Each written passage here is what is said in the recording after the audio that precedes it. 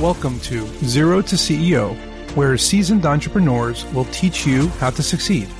I'm your host, Jason Sherman. In today's episode of Zero to CEO, I speak to John St.Pierre, and we're going to talk about inspiring entrepreneurship and overcoming failures. Welcome to the show. Hey, thanks for having me, Jason. Awesome. And so we're going to talk a little bit about your 25-year journey, which is filled with both successes and valuable lessons from failure. I always like to hear the failure over the successes because the successes are so great. But the failures is where our listeners are going to be able to learn something, right? So I want to kind of go into that first before we talk about the fun stuff. Give me an idea as to maybe one of the biggest mistakes that you would have liked to avoid during your 25-year journey, but you didn't, and how others can maybe avoid that mistake. Yeah, that's an easy one, Jason. Don't lose your company after building it for 15 years.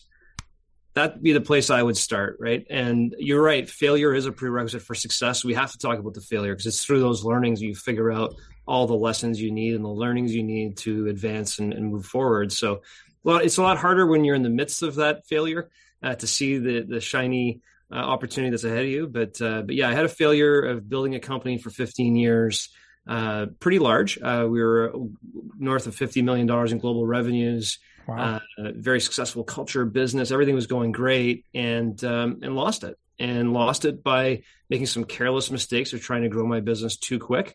And ultimately, 7 months after bringing on some investment capital from a private equity firm, I was fired, and from the very company that I had co-founded. So tough learning. You're up there with Steve Jobs and now maybe Sam Altman and a whole bunch of other people who lost their companies, right? So I mean, it's not normal, but it's not rare, right? It happened to the Uber CEO, Travis Kalanick.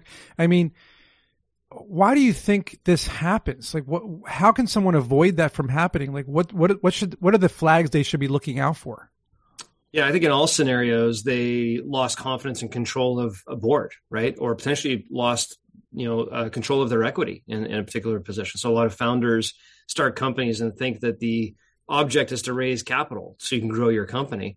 Well, by raising capital, you're also diluting your own equity. You're diluting your influence and control over a business. And a lot of small to medium-sized business owners need to really respect that principle of protecting and growing your equity within your own business and building the capital within your own business so you can self-finance your own growth to control that equity in business as you grow. Yeah, and a lot of founders, myself included, like to try and get super shares or double voting rights and things like that. Is that something that is possible for most founders so that they could avoid that trap of, well, I lost 50% to equity, but I still have more voting control in the boardroom? Is that something that's possible? And if so, is that what you tried to do, or? Yeah, 100%. Well, I didn't try to do that. I guess that's one learning, right? Is I didn't respect enough what that meant. I felt invincible. I felt, look, I co-founded this company. This is my vision and strategy. No one's going to ever replace me. This can't happen, right? So I felt invincible carelessly. But I think there's a lot of ways to protect. A lot of entrepreneurs start their businesses, Jason, and the first thing they do is they look for partners, and they dole out equity to partners. They bring on key employees. They give them equity. They raise capital. They give them equity. The next thing you know, they've lost control of their own business. And there's a lot of ways to structure those differently, to your point, that entrepreneurs need to learn about, because there's a lot of ways to skin that cat. But the best way that I talk to entrepreneurs about is build your own capital. Have a business where you can build your own cash flow and your own capital for reinvestment. So you don't have to go hat in hand to banks to get debt, investors to bring on capital. There are ways to do that as well in certain industries. So I want to talk about that for a second. My recent startup that I'm currently about a year in running, I had to bring on a partner for capital. Like you just mentioned, I had to give out equity more than I wanted to. I could not grow this business without the capital. It's impossible because I chose a particular business that doesn't make revenue. It's a consumer-based app, right? So in order for me to grow, I need a lot more users, and then I need to be able to raise VC money to then potentially earn some revenue down the road. Mm-hmm. It sounds like what you're saying is an entrepreneur has to almost choose a product or idea or platform or whatever that they're going to build that maybe doesn't resonate with the vision that they want to have, but it leads into a revenue stream. So what's that line between passions, right? Because I have a passionate idea versus, well, I'm not passionate about this idea, but it's going to make some money. what's that? How do you decide that? Because that's a tough. Yeah, I think a lot of times entrepreneurs get, they have this glamorized vision of building this app that's going to get critical mass, get millions of users across the globe that are going to be using this thing. But that's a long road between here and there, right? And so, you mentioned Travis and Uber a little bit earlier. If you think back through that business, obviously he had a lot of funding to be able to go after what he was trying to accomplish. But if you're trying to start something today, you have to have proof of concept. You have to show that you can monetize what you're actually building. And sometimes starting a lot slower and smaller doesn't mean you can't have that vision ahead of time. I think way too many times entrepreneurs start with that big vision up front. They raise capital up front only to find out in order for them to get to critical mass in their certain technology product or whatnot, they got to bring on significant more capital, which further dilutes them. And there becomes a point of diminishing returns where the vision that you particularly had, you own a very, very small piece of it ultimately down the road. That doesn't mean it can't be successful, but it's a long road to get there. And I think ultimately, entrepreneurs sometimes underestimate what they can do in 10 years, but they try and do that in 1 year. They try and get that accomplished too fast and try and raise too much capital, go get it done, and ultimately face the consequences of that. Yeah, and I definitely did not fall into that trap. I've been around this block for 20 years, so I'm definitely doing it slowly and surely and not raising VC money. But so you mentioned something about, entrepreneurs try to do 10 years in 1 year. And what do you think about that saying where like it's better to have a piece of the elephant rather than the whole mouse, right? I mean, you're saying that they're getting diluted, they're losing a lot of their equity, but what if you have 20% of your company left, but that company turns out to be $100 billion and now you own all this equity? Is that not so great? I mean, what's the downside? No, I think that's fantastic. I think the point to mention, I think there's a lot of different businesses, right? When you start talking about technology products and companies, I think it's a little bit different than mainstream small, medium-sized businesses that are trying to grow. I think there's two different types of companies and approaches. To your point, if you go into your venture thinking, look, what I ultimately want to have is 20% of this mega company, and you want to go after that, go for it. And I have no objections to it. The problem is with that is along that journey where you are investing your heart and blood, sweat, and tears into this business, you don't fully own it yourself. And there's other influences that come in. And unfortunately, as you mentioned, there's a lot of case studies where the person who co-founded that business or founded that business isn't necessarily the person who actually benefits from its ultimate destination as well. It's a very dangerous, treacherous terrain, and you got to be careful not to fall off the cliff. It's tough, man. It's such a fine line, especially these days with how VC money is all but dried up in terms of the tech landscape. It's just really hard to raise money these days. So let's say you make a good point. I'd like to just touch on that though. Yeah. To your point, there's a lot of companies that raise some angel money or some first series money that today cannot raise money because they haven't generated cash flow, because they haven't proven they can. And those who have proven they can generate cash flow are getting the subsequent rounds of investors. So when things tighten up, where does your company sit? And I think that's a very important thing for people to think about. Yeah, I like that. And that's kind of where I'm at too. I'm in the process of trying to monetize earlier rather than later, because a lot of people say, oh, we'll monetize later once we have 1 million users. But by that time, how much money have you spent and how much money do you need? Correct. So you mentioned small and medium-sized businesses. I'm sure a lot of people that listen, as far as I know, they're small, medium-sized businesses. Some are, successful entrepreneurs. But how do you go from, like, say, a lifestyle business owner, which is very different than like a tech startup owner, right? How do you go from that lifestyle business owner to a highly successful CEO or chairperson? What's that transition like? I'm sure you did it, so tell us how to do it.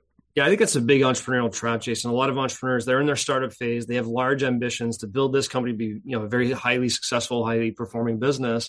And as they go through those years, the blood, sweat, and tears and not paying themselves, and they get to a point where they finally are earning income. They have a nice lifestyle business. They finally buy the home that they're looking for, whatever it may be.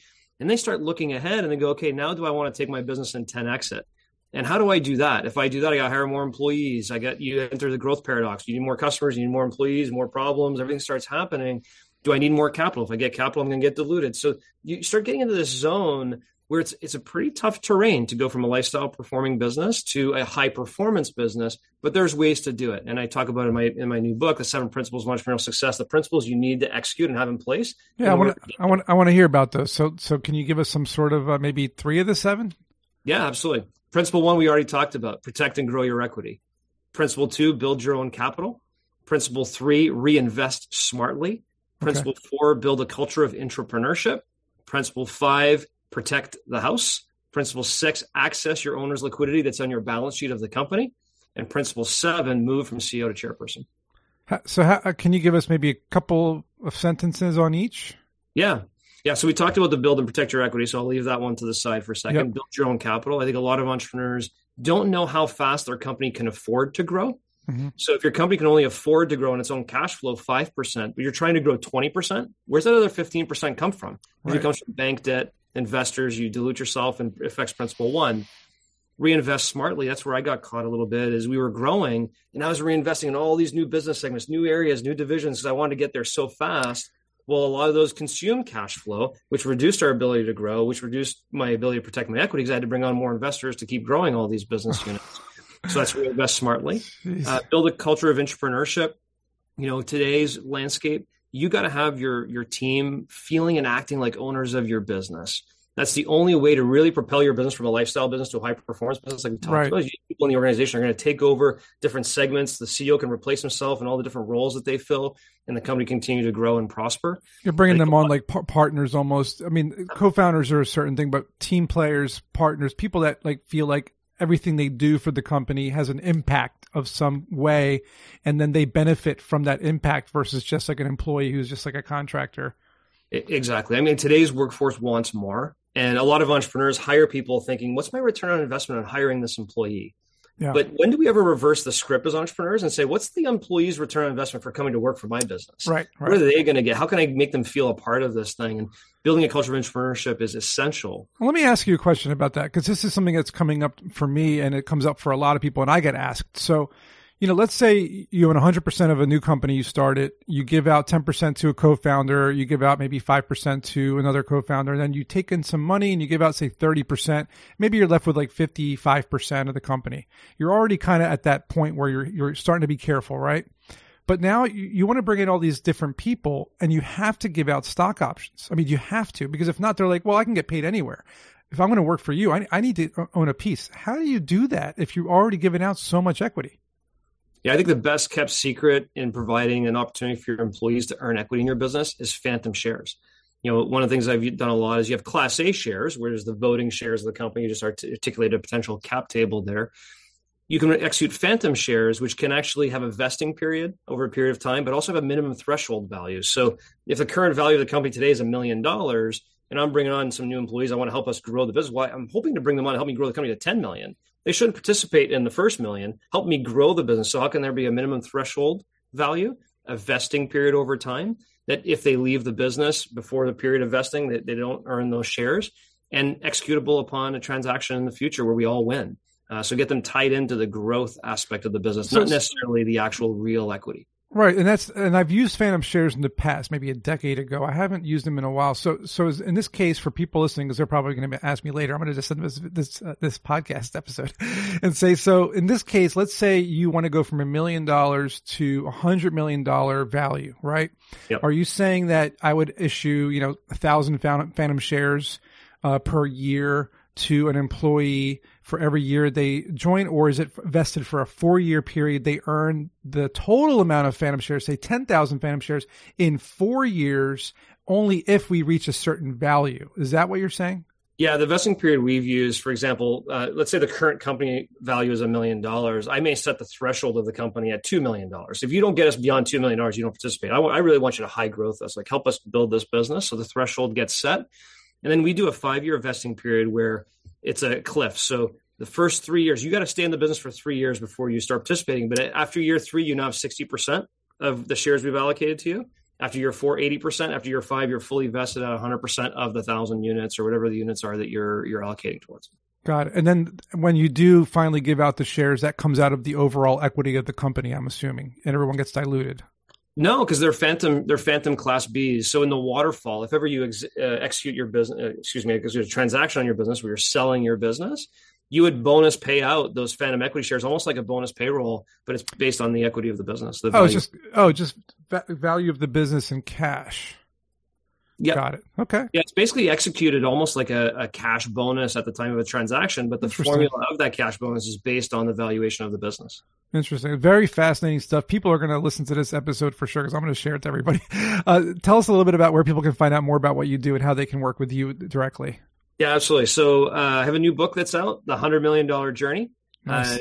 your guide to growing the business of your dreams without going off the cliff. And it covers the 7 principles. And there's really a how-to in here too, with a workbook and functions on how to really evaluate your equity, how a phantom equity plan gets designed, and the like. So you can find that on Amazon, the $100 Million Journey, or at 100mjourney.com. That is great. I'm going to put that in the show notes. I love that book. We were just talking about going to $100 million, so it was perfect. Thanks, John. I appreciate it. Hope everyone enjoyed this episode, and we'll see you guys in the next one. Hope you enjoyed the episode. If you learned something today, please support this podcast by subscribing to it, sharing it with your friends, and leaving a 5-star review. You can learn more about me at jasonsherman.org, where you'll find information about my book, also called Strap On Your Boots, available on Amazon, as well as my course called Startup Essentials on Udemy or Skillshare. I'll see you in next week's episode.